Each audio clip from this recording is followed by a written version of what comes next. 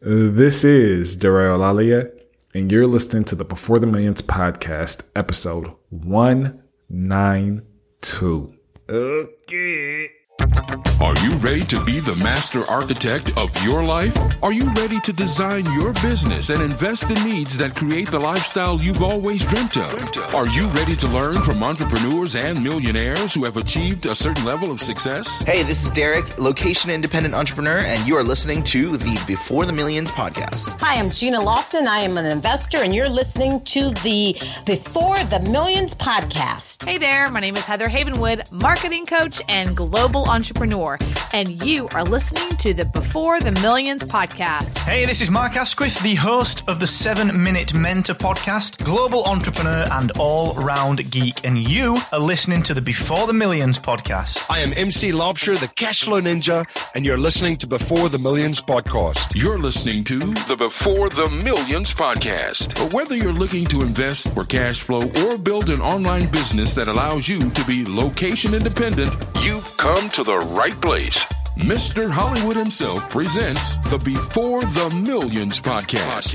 And now your host, DeRay Olalaye. What is going on, good people?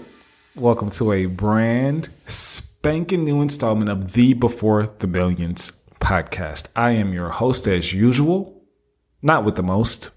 My name is Darrell Alia, and if this is your first time tuning in, welcome to the podcast. Welcome to the show. Sit down, get comfortable, grab a drink or two, and let's get some knowledge going. On today's show, we have on Mr. Tony Javier. And Tony is a longtime 20-year real estate investor who does a lot of the types of deals that I do. No and low money down strategies. Now, his strategies are a bit different, but he doesn't use a whole lot of money to buy his deals because we're creative and we cater to a motivated seller's needs. Well, a long time ago, I'm talking about 10 years ago, Tony realized that direct mail and a lot of the marketing methods and channels that we use today were providing great returns, but there's another vehicle that could provide him with 10x returns. And that vehicle, ladies and gents, is TV commercials. And I love it. I love it, guys. You know that I bring on a ton of different people from, all parts of the world with all different strategies. But today we have on a guy who markets with TV commercials. And you may just be like, okay, Dory, that's not something I would ever do or could ever do, or it probably costs like, $100 or $100,000, right? But actually it's actually a really formidable concept. Once you listen to this strategy and you learn exactly what Tony is explaining, you're like, oh, I can do that. That's not too bad. That makes sense. And again, it's not a really high, And what's cool about TV commercials is that it's a really high value activity, right? You're getting 10x, Tony and these people are getting 10x returns and a whole lot of popularity in the local market. It's building trust. It's building recognition. I mean, it goes a long way. So I was super excited and super to have Tony on the show, and we're going to cover his story. We're going to talk about TV commercials. We're going to talk about the inside of his business. Tony runs 6 different businesses. And for a while, he was plateaued at 2 and 3, and he was doing all the work in those businesses. But after mentoring and hired a coach, he was able to grow to 6 different businesses and still works from 8 a.m. to 5 p.m. with a growing family and a ton of outside obligations. So we get into his personal life. We talk about his Before the Millions journey. Again, I love just picking the brains of just some of the most brilliant real estate millionaires on the planet. And you're motivated. Hopefully you're on drink number 2 at this point. Let's go ahead. And actually, before we get into the show, man, I have a very small rant just because, again, this is a podcast and I'm a podcaster. I never actually considered myself a podcaster until today, but I'm a podcaster. And not only that, right, as a podcaster, I listen to podcasts, right? I love podcasts. Most people who podcast love listening to podcasts. So I listen to a ton of podcasts. And as a type A person who's super organized, I need my podcasting app to be super organized. And the app that I've been using for the past, 6 years has been Apple Podcasts, has been iTunes, right? And I've always heard the rumblings about how bad it is and how much it's not, user friendly and how it's bulky and how it's this and how it crashes and how it fails. But not only have I heard those things, I've actually experienced a lot of those things. But again, I'm an Apple guy. So, MacBook, iPad, all the stuff, even the software, I'm always on board. I don't even think twice, but with Apple iTunes, I've tried for a very long time, and I think I'm going to have to switch, guys. I'm going to have to switch. I know it's not a big deal for a lot of you, but for me, as a person who listens to podcasts for a good majority of my day, it's very frustrating. They came out with a new update over the past, I guess for me, it's been over the past few days. Some people have had it for a few months now, which is crazy to me. But the update is like, it just doesn't work. Like, it's not like, oh, it looks bad, it feels bad, I can't get to this. No, it doesn't work. Like, I can't delete episodes. I can't, it's madness. And you would think that this is something that, people would complain about and they'd fix it in like 24 hours or a day or 2 days. But this has been going on since, I guess, all year. Right. And this is on top of the years and years and years. And I'm not meaning to beat up on Apple. Again, I love Apple. I use all their products. But when it comes to this, it's totally trash. So I'm in the market for a new podcasting app. I've looked at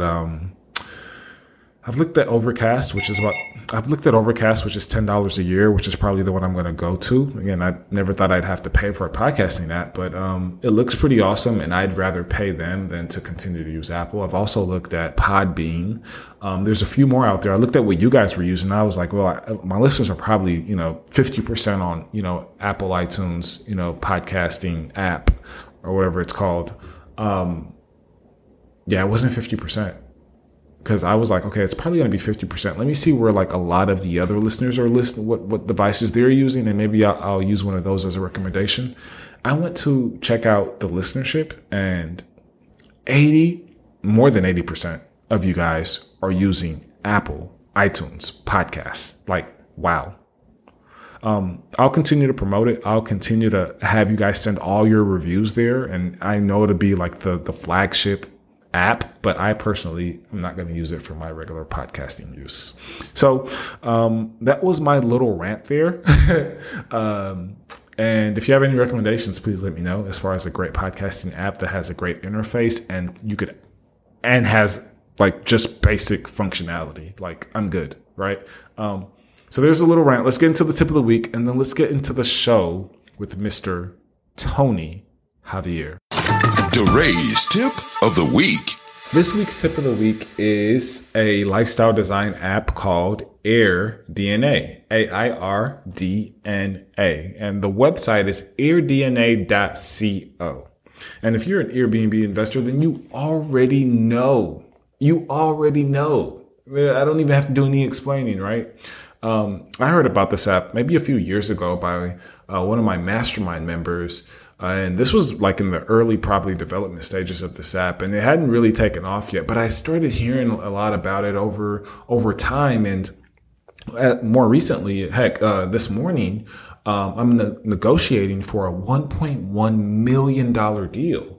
And yeah, I know it sounds like it's a big number, but I buy all my deals with none of my own cash or no money down or low money down. So it's not really as big as a lot of people make it out to be. But anyways, I needed to analyze this deal as an Airbnb property because it's the only way that I could see this deal actually being profitable at the purchase price. So anyways, I was just like, man, like I really need to figure out the numbers and make sure that we can make a profit and we can make a large profit, or at least we can sell it to an investor that can make a large profit.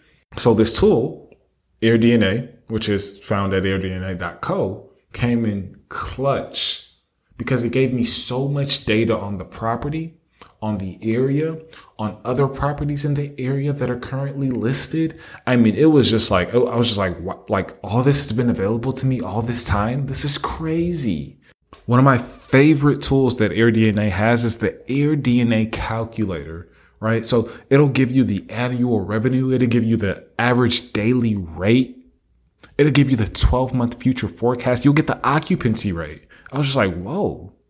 And then right under all of this, you'll get an analysis of all of the similar rentals in the same neighborhood. I mean, they always say knowledge is power, but this type of knowledge is really, really powerful. So if you're in the Airbnb market, if you're an Airbnb investor or Airbnb host, I know that you may already know about this tool. And if you don't, then hopefully this message is God sent, because it's super powerful. Like, I love it. You guys know I'm a big fan of tools. In my business, I use PropStream. I use FreedomSoft, some of the most powerful tools out there. But given that I'm not in the Airbnb space, I don't get a whole lot of opportunities to dabble into something like AirDNA. But I did this morning, and I was just like, wow, this is definitely the tip of the week. So airdna.co. Now let's get to the show.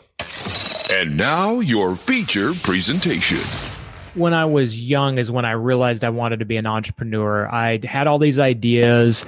I had my own lawn mowing company. You know, I always had these things in my head, like ideas of like how to make things better. Even like playing video games, it was like, how could you add different buttons to the controller so you can do more things?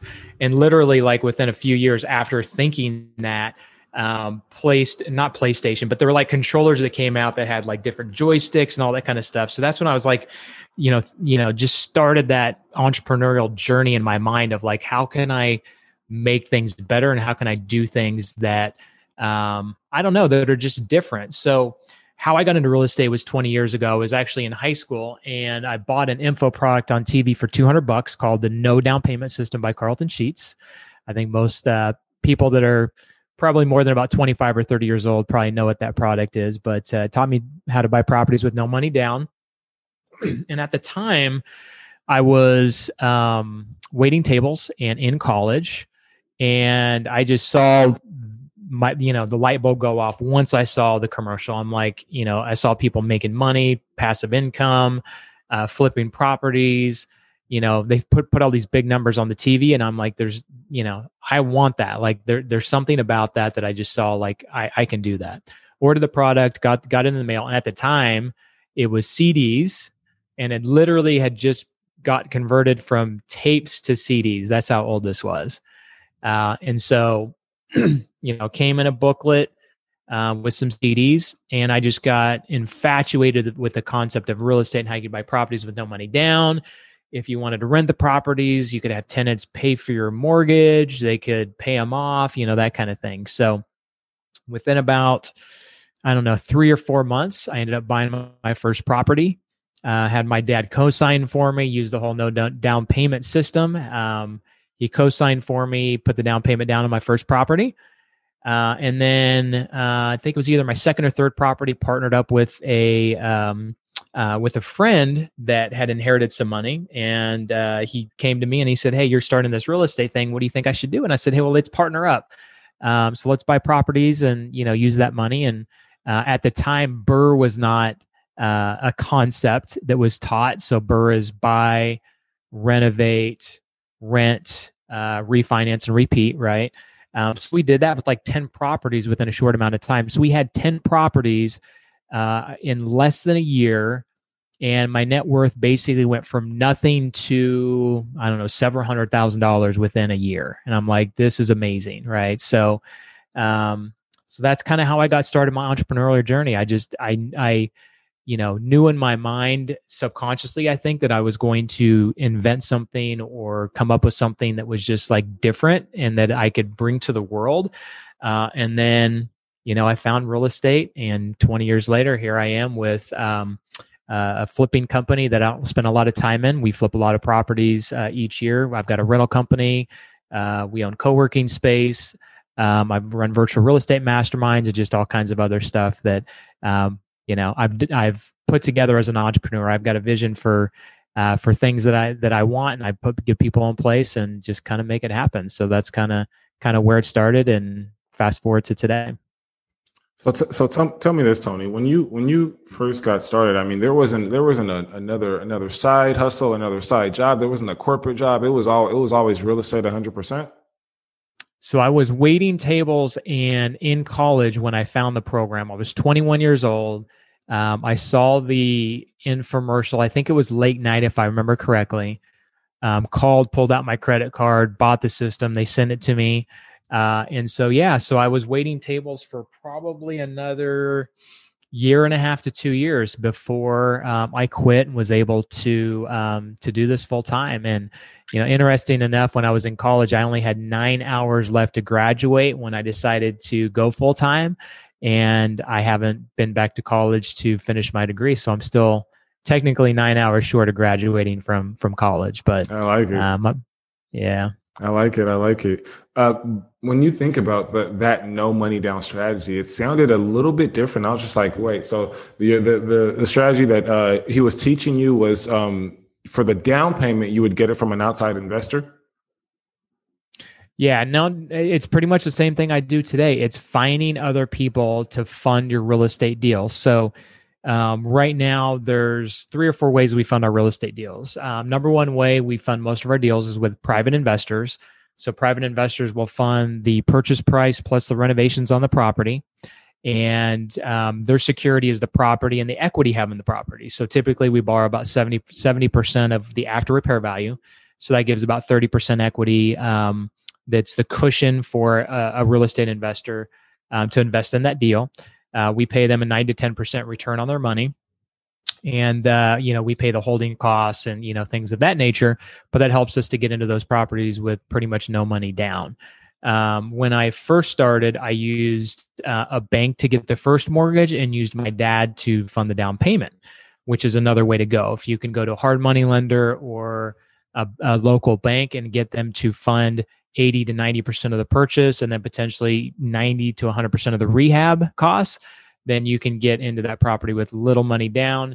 And that just allows you to do more deals. We do, I've done close to 1,000 deals now in the last 20 years. And I would say 950 of them, I basically bought with no money down. The other 50 or so I bought, either had to put a down payment down or I used my own money to pay cash for the property. So it's something that when people say, I don't have the money to get into real estate, that's the first conversation I have is you can buy properties with no money down. You don't have to have money to get into deals. So the way that I teach my, anybody who I talk to that's a little bit newer in the game is don't worry about setting up, your corporation. Don't worry about the operations of the business. Just go find properties. Because if you can find properties, you can figure out how to fund them.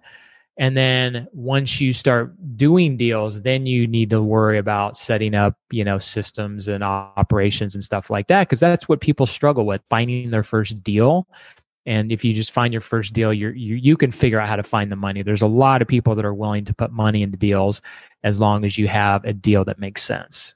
Yeah, totally. I resonate with everything you just said, Tony. And I too use no money down strategies such as subject twos and owner financing. And it's crazy to think about. And again, I share the same sentiments that, hey, your LLC, your business cards, none of that stuff is important, right? It's not important until you actually have a business. And the first step to having a business is to actually have customers, clients, and our clients and customers are sellers. So let's talk about these sellers, Tony. Let's talk about where we find them, how we find them, what's worked over the years. I'm sure the landscape has changed drastically, even here in 2021. I mean, some of the things that have been working well, especially for my business over the past few years, is not working so well today. I'm specifically talking about text message marketing, but let's talk about how you've seen marketing to motivated sellers transform over the past 20 years. Oh, it's been crazy. When I got into it 20 years ago, I was calling people out of the newspaper. That's how long ago this was. So that was one of the strategies he taught, was going to the newspaper. So the equivalent these days would be like going to Craigslist or for sale by owner sites. So there's still some of that kind of rings true. But you're right. Real estate has changed so much over the last even 5 years, but 5 to 10 years, because information's more accessible. There's software that you can listen to a podcast or watch a YouTube video, go subscribe to a skip tracing service, then subscribe to a text message platform, and within 48 to 72 hours, you could be texting people and you're a real estate investor, right? So it's so saturated with people doing a lot of the same things. So typically a lot of the same things are buying lists and then either texting, cold calling, and or direct mail, right? Text message and cold calling are the ones that are easiest to get into because you don't have to send anything. It's a lot cheaper. It's just labor and then the cost of the software and the lists. Whereas direct mail is still pretty saturated, but maybe not quite as much as texting and cold calling. But it requires more money because you're going to you're going to spend 30 to 50 cents, or if you send letters, even closer to $1 a piece to send out to those people. So for me, a lot of things have shifted. Even 5-6 years ago, we bought half of our properties off the MLS. Just doesn't work anymore. Can you find properties on the MLS? You probably can, but it's a needle in a haystack these days. We buy probably one property off the MLS per year now, where we used to buy 30 to 40 properties off the MLS. Wow. So for me, my number one lead source, something that a lot of people don't think about, a lot of people never heard of, even the most experienced real estate investors, is motivated seller TV commercials. So I'll tell you the quick story. So tell me the origin. I was just going to say, tell me the origin. Tell me what you were up to. It's interesting. So it's interesting because I ended up meeting a guy at a networking event. We became really good friends. And then a few months later, after I met him, he introduced me to someone else. And then that guy invited me to a poker game.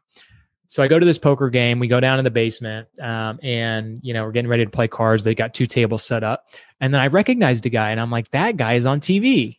It's a contractor, and I had this whole celebrity factor kind of thing in my head, going, "Oh man, this is kind of cool. Playing with this guy, he's on TV, whatever."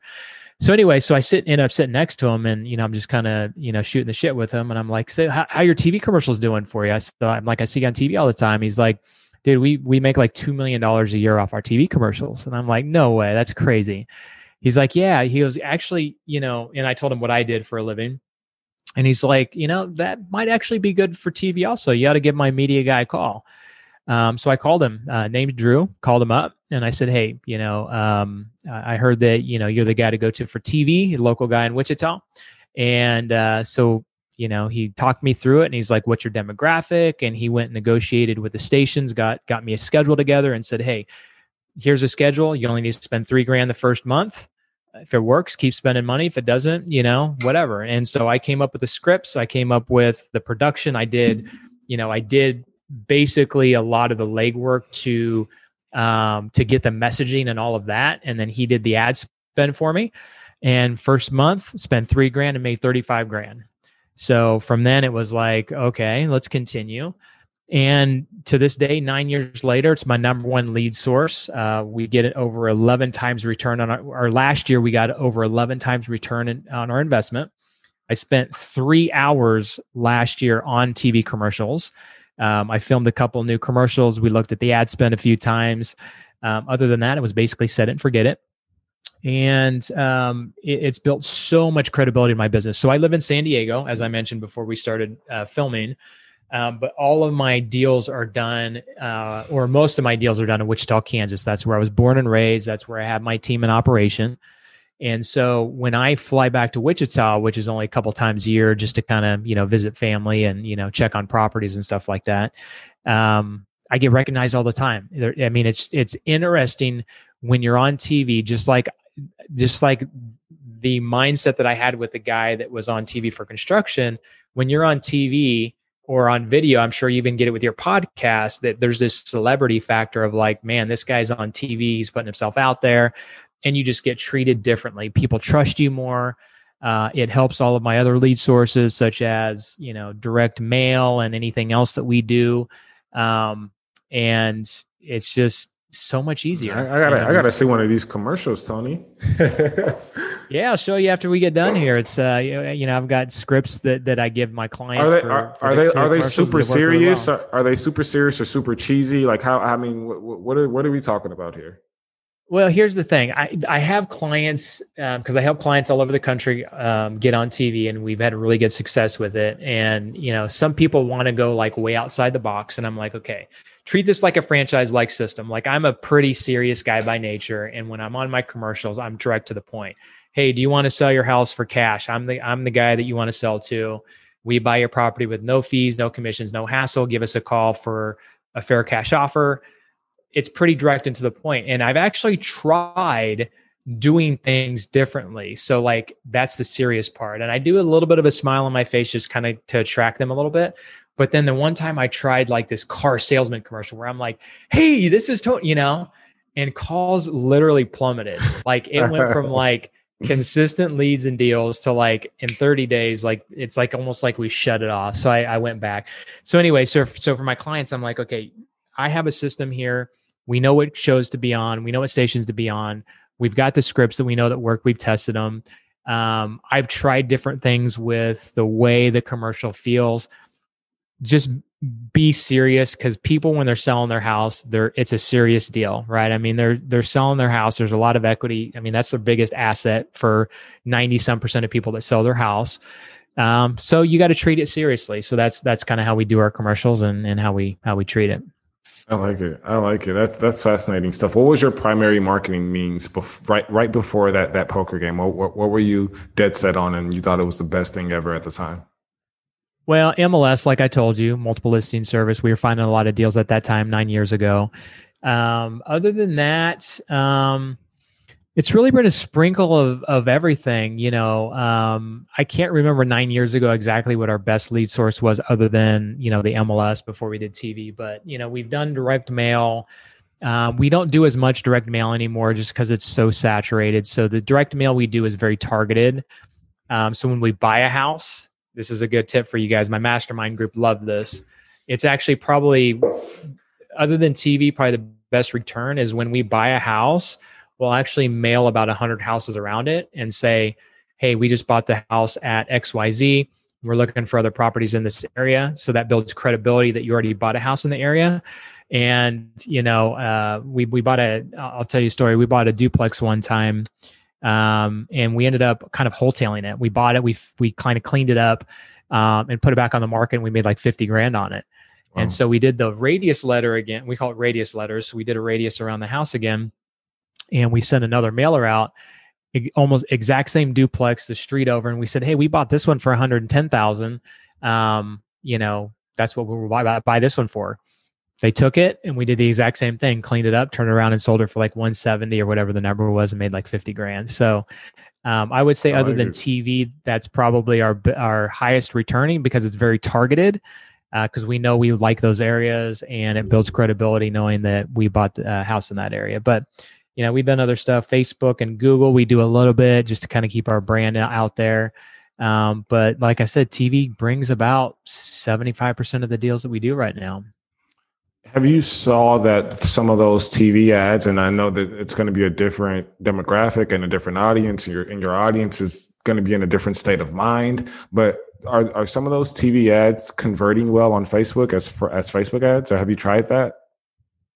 We've tried that. Facebook is just so tough because you're hitting, TV, you're hitting a cold audience too, but Facebook, they're going to see so many other things, and they're usually distracted.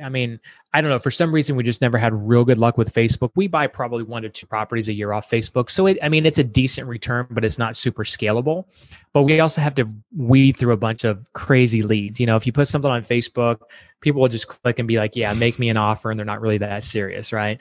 Whereas TV, if they're watching you and they pick up their phone and they're dialing you or searching the web, they're a lot more serious, right?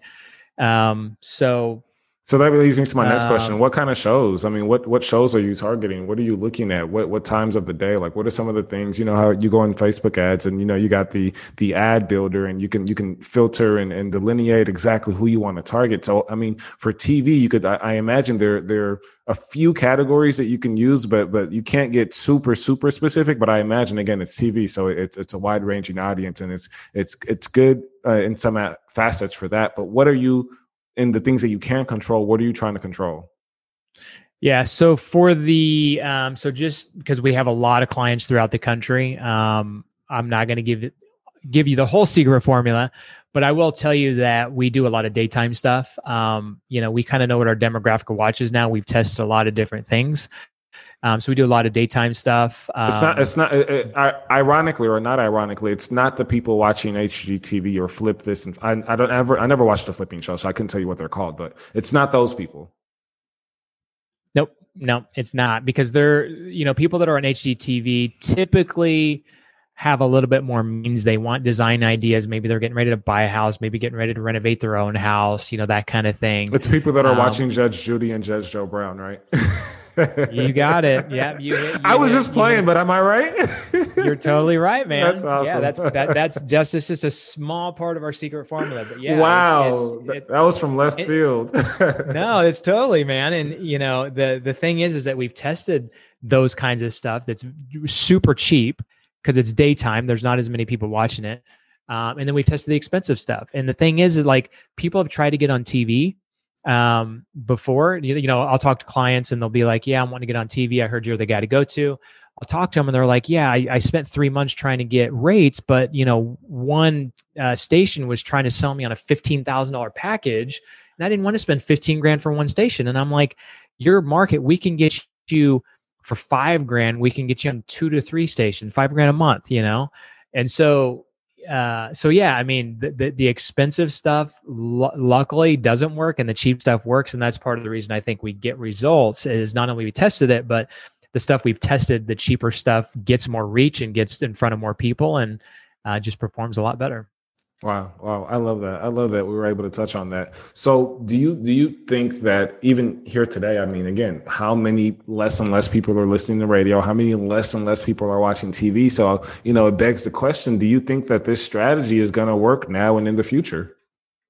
It's interesting because when I launched this program last year, showing other investors how to do it and also implementing. So not only do we teach people how to do it, but we also do the ad buying and the production. And my media guy that I told you, Drew, is the one that helps me do this. So I asked him this question and I said, because he's been in media 20 years, and I said, is TV going to go away? I'm like, okay, we're getting really good results. We're getting people to sign up left and right because they need a new marketing channel that's not very competitive at all. I said, is there going to be some point where it's going to get turned off? Like, because of streaming and all these things. And he's like, if it does, it's going to be a long time from now. He said, even like YouTube TV, we can get on YouTube TV. So like we buy local stations so that you're still on YouTube TV.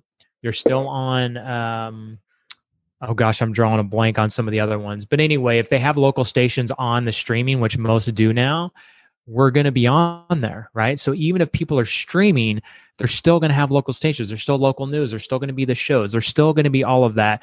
Now, could it change 20 or 30 years down the road, or maybe even 10 years just because, something completely drastic changes? Maybe, but we're not seeing that because when people think about TV, they're like, oh, that doesn't work. People aren't streaming. They're on Netflix and all that kind of stuff. But again, our older demographic, especially still watching TV, because think about it. We buy properties from people that are typically 55 and over. Either they've had the house for 20 or 30 years and they're wanting to sell it, or they're inherited the house from their parents that are 80 years old. So they're usually in their 50s still. And so those people grew up on TV, right? I mean, if you had a TV in your household, you were glued to it at night. So that's how they've been conditioned over 30 to 40 years, whatever it is, to watch TV. So the chances of them not watching TV is going to be pretty slim. Now, as the younger demographic gets older, could it potentially change? Yeah, but it's going to take quite a while. I like it.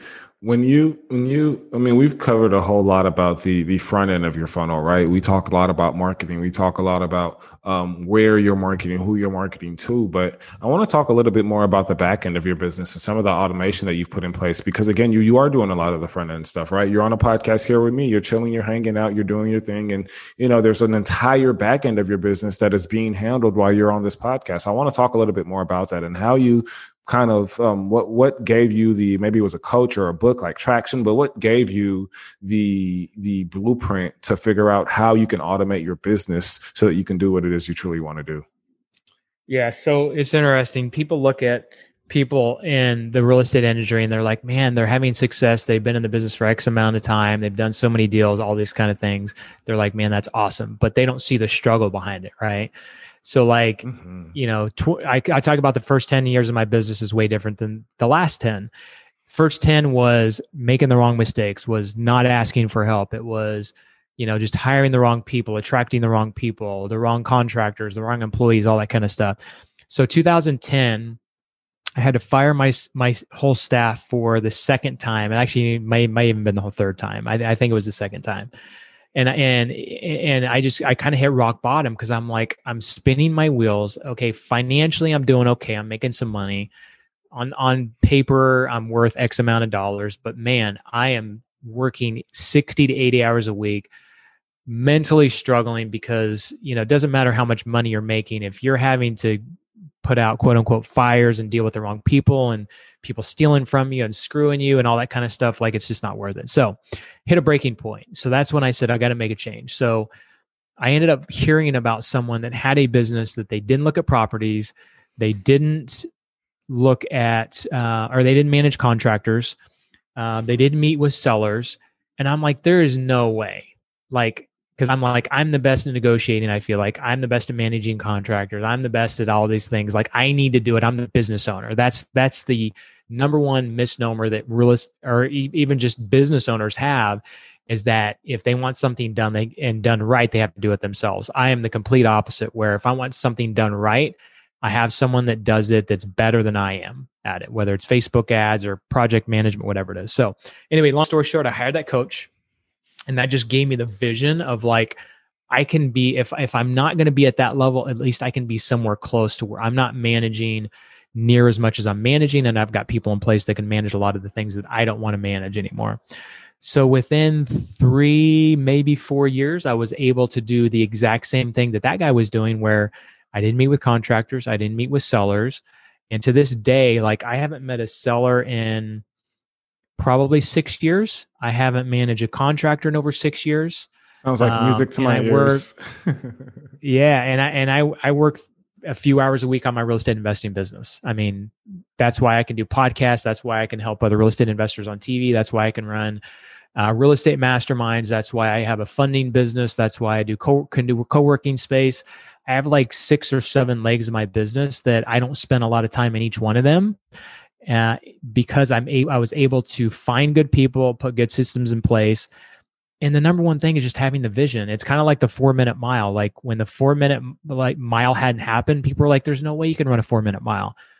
Once someone ran the 4-minute mile and you realized that you could do that, then a lot of runners were able to do it within a short amount of time. I feel like it's the same way with business, is that when people understand and realize that their business does not have to depend on them, and they can get that in their head, then it doesn't take a long time, and it doesn't take that many key strategic moves to get yourself, even if you're not completely out of your business, at least to where you're working a manageable 20, 30 to 40 hours a week on your business. And that's one of the things that I love talking about, and that I love giving to people that are in my mastermind group and that I mentor as well. I love it. And that was Roger Bannister who first ran the first 4-minute mile. And then after that, it was just like people were just running 4-minute miles like crazy.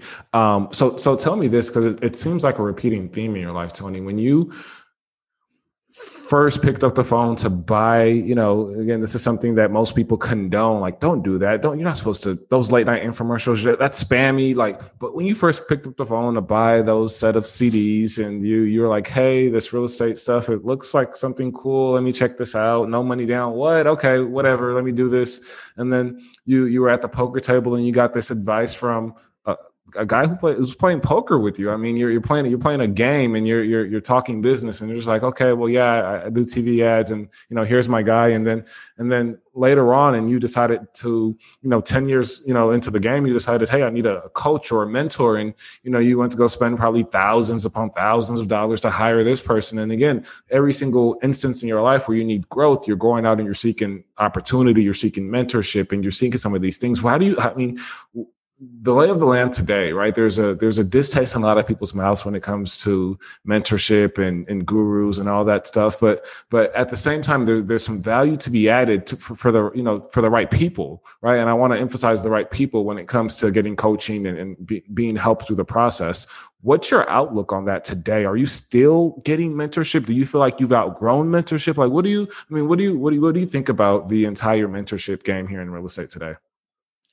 Yeah, I mean, it's just like Tiger Woods and Michael Jordan. Even when they're at the top of their game, they can still use coaching. They still have coaches. They have, strength and conditioning coaches. They have, for Tiger Woods, he's got a driver coach. He's got a putting coach. I mean, you can never be at a level where you can't use some kind of coaching or mentorship. So I've got right now I've got two coaches. One's a personal coach, and then one is kind of a goals-oriented coach. And so I reach out to them I hire them, I should say, for accountability, to make sure that I'm still like doing the things that I need to do, right? Especially with all the businesses I have, like I still go back to working on some of the things I shouldn't be working on. And by having a coach, they keep me accountable for, hey, why are you doing some of this in some of your businesses? Okay, yeah, I need to go back to, what I teach. And that's, do the things you love that produce the results, and get rid of the $10 to $15 in activities that don't do you justice or don't do much for your business. And then, I run virtual real estate mastermind groups for high level investors. So that keeps me sharp. I get to see what other investors are doing. I coach them and mentor them, but then also they give to the group because it's a mastermind. We're sharing what's working. So doing that alone by itself just helps me sharpen my game, because I can teach some things to them as far as like automation and things like that. And then there's things that I'm not doing in my business that they say, hey, I'm doing, billboard, I'm doing, I hired this person and I had him take over, all of my businesses, there's just things like that when you hang around people that are successful and that are doing really good things that sharpen your saw. And so I run a mastermind for other educators that, have products and services that cater to real estate professionals. So what it comes down to really, it's, you can hire people to be your coaches. You can join mastermind groups with your peers that are at your same level or hopefully higher to learn from and be around. And then the other thing is just surrounding yourself with the right people. Like, I have a huge Rolodex now that I probably just in the last 5 years I've created. The first 15 years, I didn't really have much of a Rolodex. But now if I have an issue or if I want to talk to someone about something, I have someone in my Rolodex that does it. I have a high level Facebook person. I've got someone that raises a lot of money. So if I have a question, I can call them.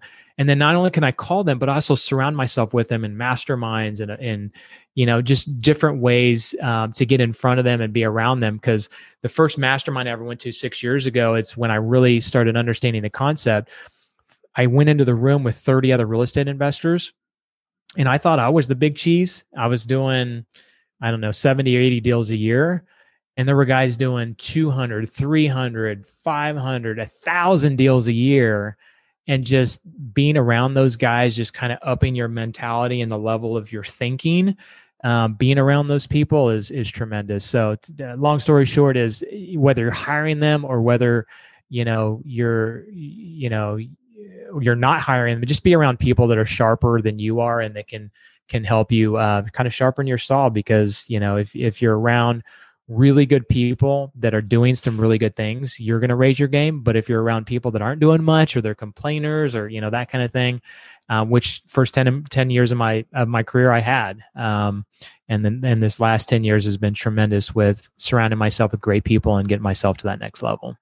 I love it. I love it. I love it. I want to walk through, Tony. I want to walk through what a typical day in your life looks like and what you're focused on, what your morning routine is. And as you walk through your day, we'll touch on one of the previous questions, because I know you answered it and you expanded on it, but I don't think we really got what your team members and who they were and what their roles were. So as you're going through your day, I know you're checking in with certain people in certain facets of the business. So let's talk about those people as well, just so we can see, again, the automation part of your business, because you're probably check marking a few boxes and your integrators running off to do X, Y, and Z. So walk me through a typical day starting from your morning routine. Yeah, I have a 2-year-old, so my morning routine's changed a lot in the last couple of years. He's sleeping better now. So my morning routine, like this morning, I'd meditated. I don't do coffee. I do what do you call it? Turmeric latte or matcha latte or cacao latte. So something that has superfoods in it to kind of get some good stuff in my system to start out. I did a little bit of exercise. I did some, my knees bother me. So I'm doing some hamstring stuff and some workouts. So I try and get a little bit of exercise in. So if I can meditate, get some exercise in, and then put some good stuff in my body the first thing in the morning, that's key to me. I started getting back into the habit of checking my emails before 8 o'clock. So I've got myself in the mindset of like, no emails before 8. I started a couple new businesses recently that are really taking off. So it's like, I just want to get in there and start pushing projects forward with my team. So that's helped me quite a bit, not touching anything till 8. So I time blocked 8 and 9, not have any appointments. Again, I was booking a bunch of appointments at 8 and starting my day too early. So between 8 and 9, I can plan, I can do my top 3 things. So I have this worksheet also like this called my daily progress planner. So I've got gratitude. I've got 3 things I need to do today, something healthy I need to do today, something fun, something nice for someone. And then I've got 3 words to describe who I want to be today. So I can subconsciously like be that every single day. I like it a lot. Oh man. When I do that in the morning, my day is way different than when I don't do it. So the first 60 to 90 minutes of your day are the most productive. So doing the things that are the hardest and or that produce the most results are what I like to do first thing in the morning. And then, I've got a pretty decent sized team. So I've got team meetings all throughout the week. I've got a Monday meeting. I've got a Tuesday meeting. I've got, and these are one Wednesday. These are different tranches of the business, not the same. Exactly. Yeah. Yeah. Like I said, I've got, flipping, rentals, co-working, funding business. So instead of TV, real quick, I just want to clarify real quick, Tony, I just want to clarify for our listeners. So instead of you solving problems in multiple businesses or all of your businesses in the same day, you have different days to solve problems and to check in with each business. Is that what you're saying? I do work on most of my businesses. 3 of my key businesses, probably most days in some aspect. The flipping, rental, and co-working business pretty much run themselves. It's the newer businesses that are scaling pretty fast right now that I spend day to day on. But I do have a team meeting for certain things pretty much each day of the week. So my key people I have meetings with, I have a meeting with everybody on my team. So we get together for an hour and just kind of like just do updates with everybody, get on the same page. And then I have my integrators. You mentioned integrator. I have integrators for every business that I meet with and just keep them accountable, give them the things that need to be done, in the given week, keep them on track. Like we have a mastermind we're doing next month. So we just had a meeting for an hour about like making sure everything's ordered. Everybody's got invites out, that kind of thing. So yeah, I do have days that I work more on some things, but there's still, days where I could work on all 6 businesses if I decide to. And then the TV thing's taken off quite a bit. So I'm doing all of the onboarding for our TV clients. They're spending quite a bit of money with us. So I like to be on the calls with them, make sure they're a good fit for the program. And I'm spending a lot of time with clients right now on the front end, not only introducing them to the program, making sure they're a good fit, but then also I have people reach out to me all the time and say, hey, I've got a question on incoming leads that are coming in or whatever. And that's part of our program is kind of coaching them through that. So no one day is the same, but I do have a routine set up where I have stuff time blocked with my team to go over certain things. Are you strict and just wrapping up your day, are you strict on how your day ends? Do you typically cut off business at a certain point in time and then the rest is for family? Or do you kind of work into the wee hours of the morning until you get every assignment done? What's your evening look like? Yep. I'm now 8 to 5.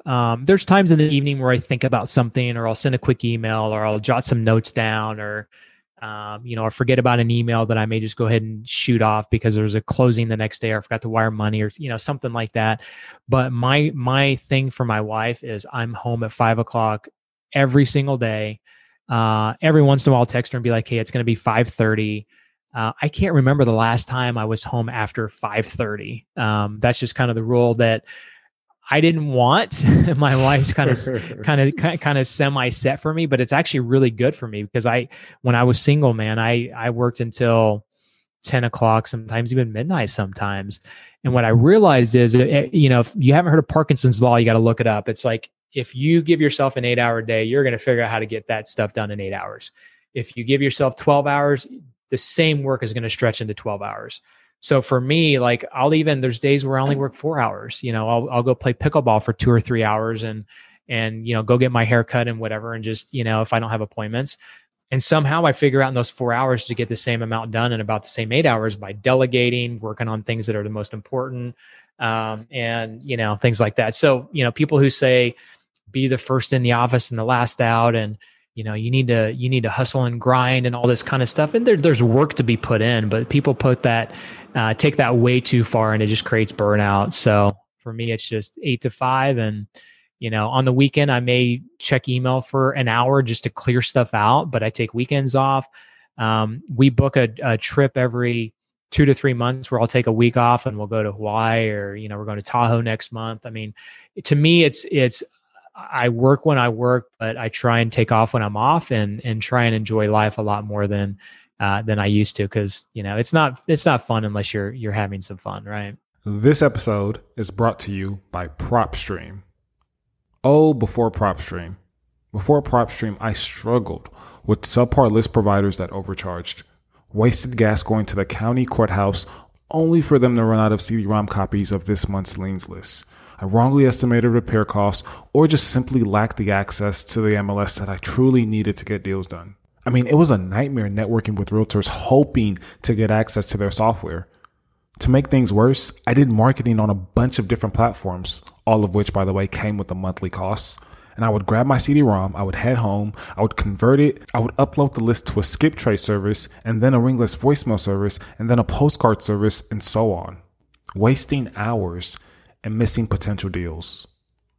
By the time I was finally in a position to talk to a seller, my leads were stale, and I had to start over again since I wasn't able to get real-time updates of properties that sold or were taken off the market. Lots of real estate investors are in this position, and lots of real estate investors are losing. Last year, I specifically brought PropStream specialists in-house to revamp our lead generation systems, and it was instantly a game changer. Not only is PropStream one system that houses all my leads and is updated in real time, but this system has MLS level data, even in non-disclosure states like Texas where I invest. So now we run our own comps, our own rehab estimates, our own title searches, all of this in one app. Yes, one single app. And here's the kicker. That just scratches the surface of the power of this app. We also generate all of our leads lists with this app, from pre-foreclosures to bankruptcy and tax liens, by county courthouse.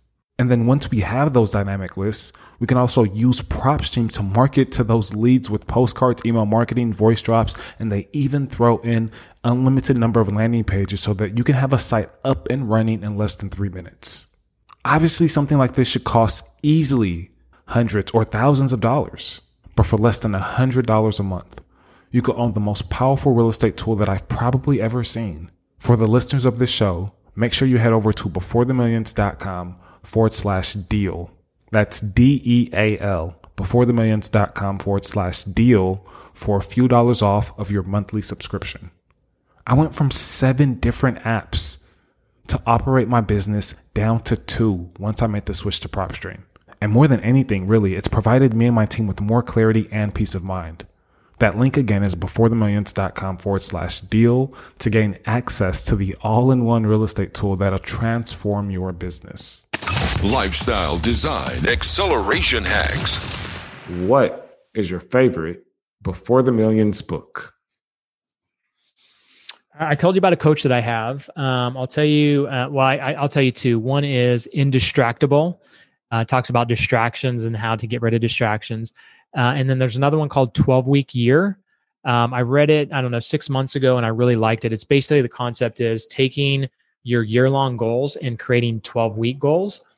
It's kind of like Parkinson's law, like I said. So if you give yourself a year to make X amount of dollars and do all these things, it's going to take that long. November, December, you're going to be scrambling to finish those goals. Whereas if you do 12-week goals, then you can pack them down. You get 12 weeks done, and then you move on to the next 12 weeks. So I hired a coach to keep me accountable for that. And it's a really good book. You need to check that one out for sure. I love it. Absolutely. And if it's not every episode, it's every other episode.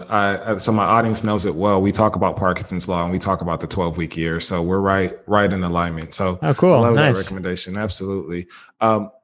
Next question. What is your favorite lifestyle design app? This can be a business app or tool. Oh, wow. Interesting. Trello is a good one. I don't use it near as much as I should, but my team uses it. So it's basically a project management board. So that's a good one to keep on top of projects.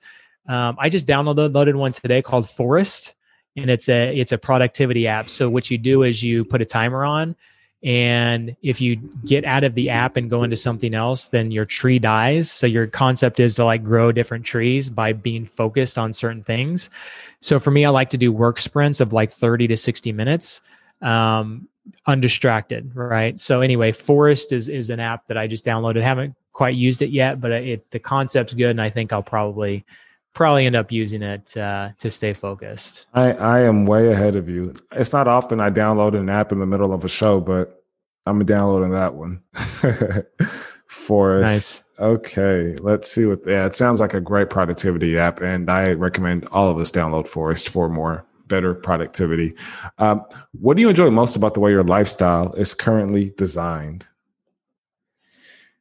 I've got a lot of freedom. I have a lot of stuff booked throughout the week. But like Monday I had my team meeting. I ended up, telling them I couldn't be there. And they took the meeting on. I can go, like, I love pickleball. I don't know if you've played pickleball before, but it's getting really big and popular, and it's for a great reason, because it's pretty addicting. So, I'll just, sometimes at 11 o'clock, I'll be like, you know what, I'm just going to go play pickleball for a few hours, and it kind of clears my head and that kind of thing. But yeah, I mean, just the fact that I can make my own schedule and determine my own destiny, I think is the best thing about being an entrepreneur and real estate investor. Love it. What were the sacrifices that you knew you had to make before the millions to get to where you are today? I'm going to reverse that a little bit. I thought I had to sacrifice a lot, when really you don't really have to sacrifice a lot. So if you looked at my life 12 years ago, I bought a nice house. I had a pool in the backyard. I had all this stuff, right? But then my family would be like, "Hey, can we come use the pool?" And I'd be like, "Yeah, go ahead." On the weekend, they would come use the pool. I'd be inside working, and I'm like, I am working to fund their lifestyle and being able to use my pool. Like, what am I doing? Like, I didn't realize it until years later. So I made a lot of sacrifices that I didn't need to. Working way too late, working on the weekends, all that kind of stuff. So there are some sacrifices you need to make. There's things that you may have to stop doing. Like for me, I'm a productivity guy. So talking about like, even just like the way you eat and like drinking too much caffeine and stuff like that, there's sacrifices on that side. I feel like you need to perform at a high level physically and energetically. But from a standpoint of like the sacrifices that some people talk about, I just don't think that they're real. You don't need to work until 12 o'clock at night. You don't need to be the first one in, last one out. It's how can you sacrifice just enough to know that you're working hard, but not so much that you're going to be to the detriment of your energy, of your life, of your mental well-being, because I've been there and it's not fun. So sorry, I kind of reversed that on you a little bit. I like it. I like it a lot. I like that perspective. It gives us a little bit of a different perspective, and it takes that every once in a while to have a shift. So I definitely enjoyed that answer. Who was essential to your growth before the millions, and why? Oh man, I can't think of one person necessarily. There was a conglomerate of people, but honestly, I'm just going to say myself, and I'm not. And I'm not going to say because I knew everything. It's because it was really me that needed to make the decisions and do the right things to be successful, right? Like I could reach out to, Tony Robbins tomorrow, who is where I met my wife, was a Tony Robbins seminar. A big fan of his, obviously, but like I could go to him for something. But if I don't do the things that I need to do, if I don't, meditate in the morning, if I don't work out, if I don't do all those things, then it's not going to work out. So I would say me or you or whoever you are is the most important thing. You can look outside for different people and you can hire coaches and all that stuff. But when it comes down to it, you got to do what you got to do, I like it. That is the first time that answer has ever been given on the show in about 200 episodes. So I like nice. It. Yeah. Love it.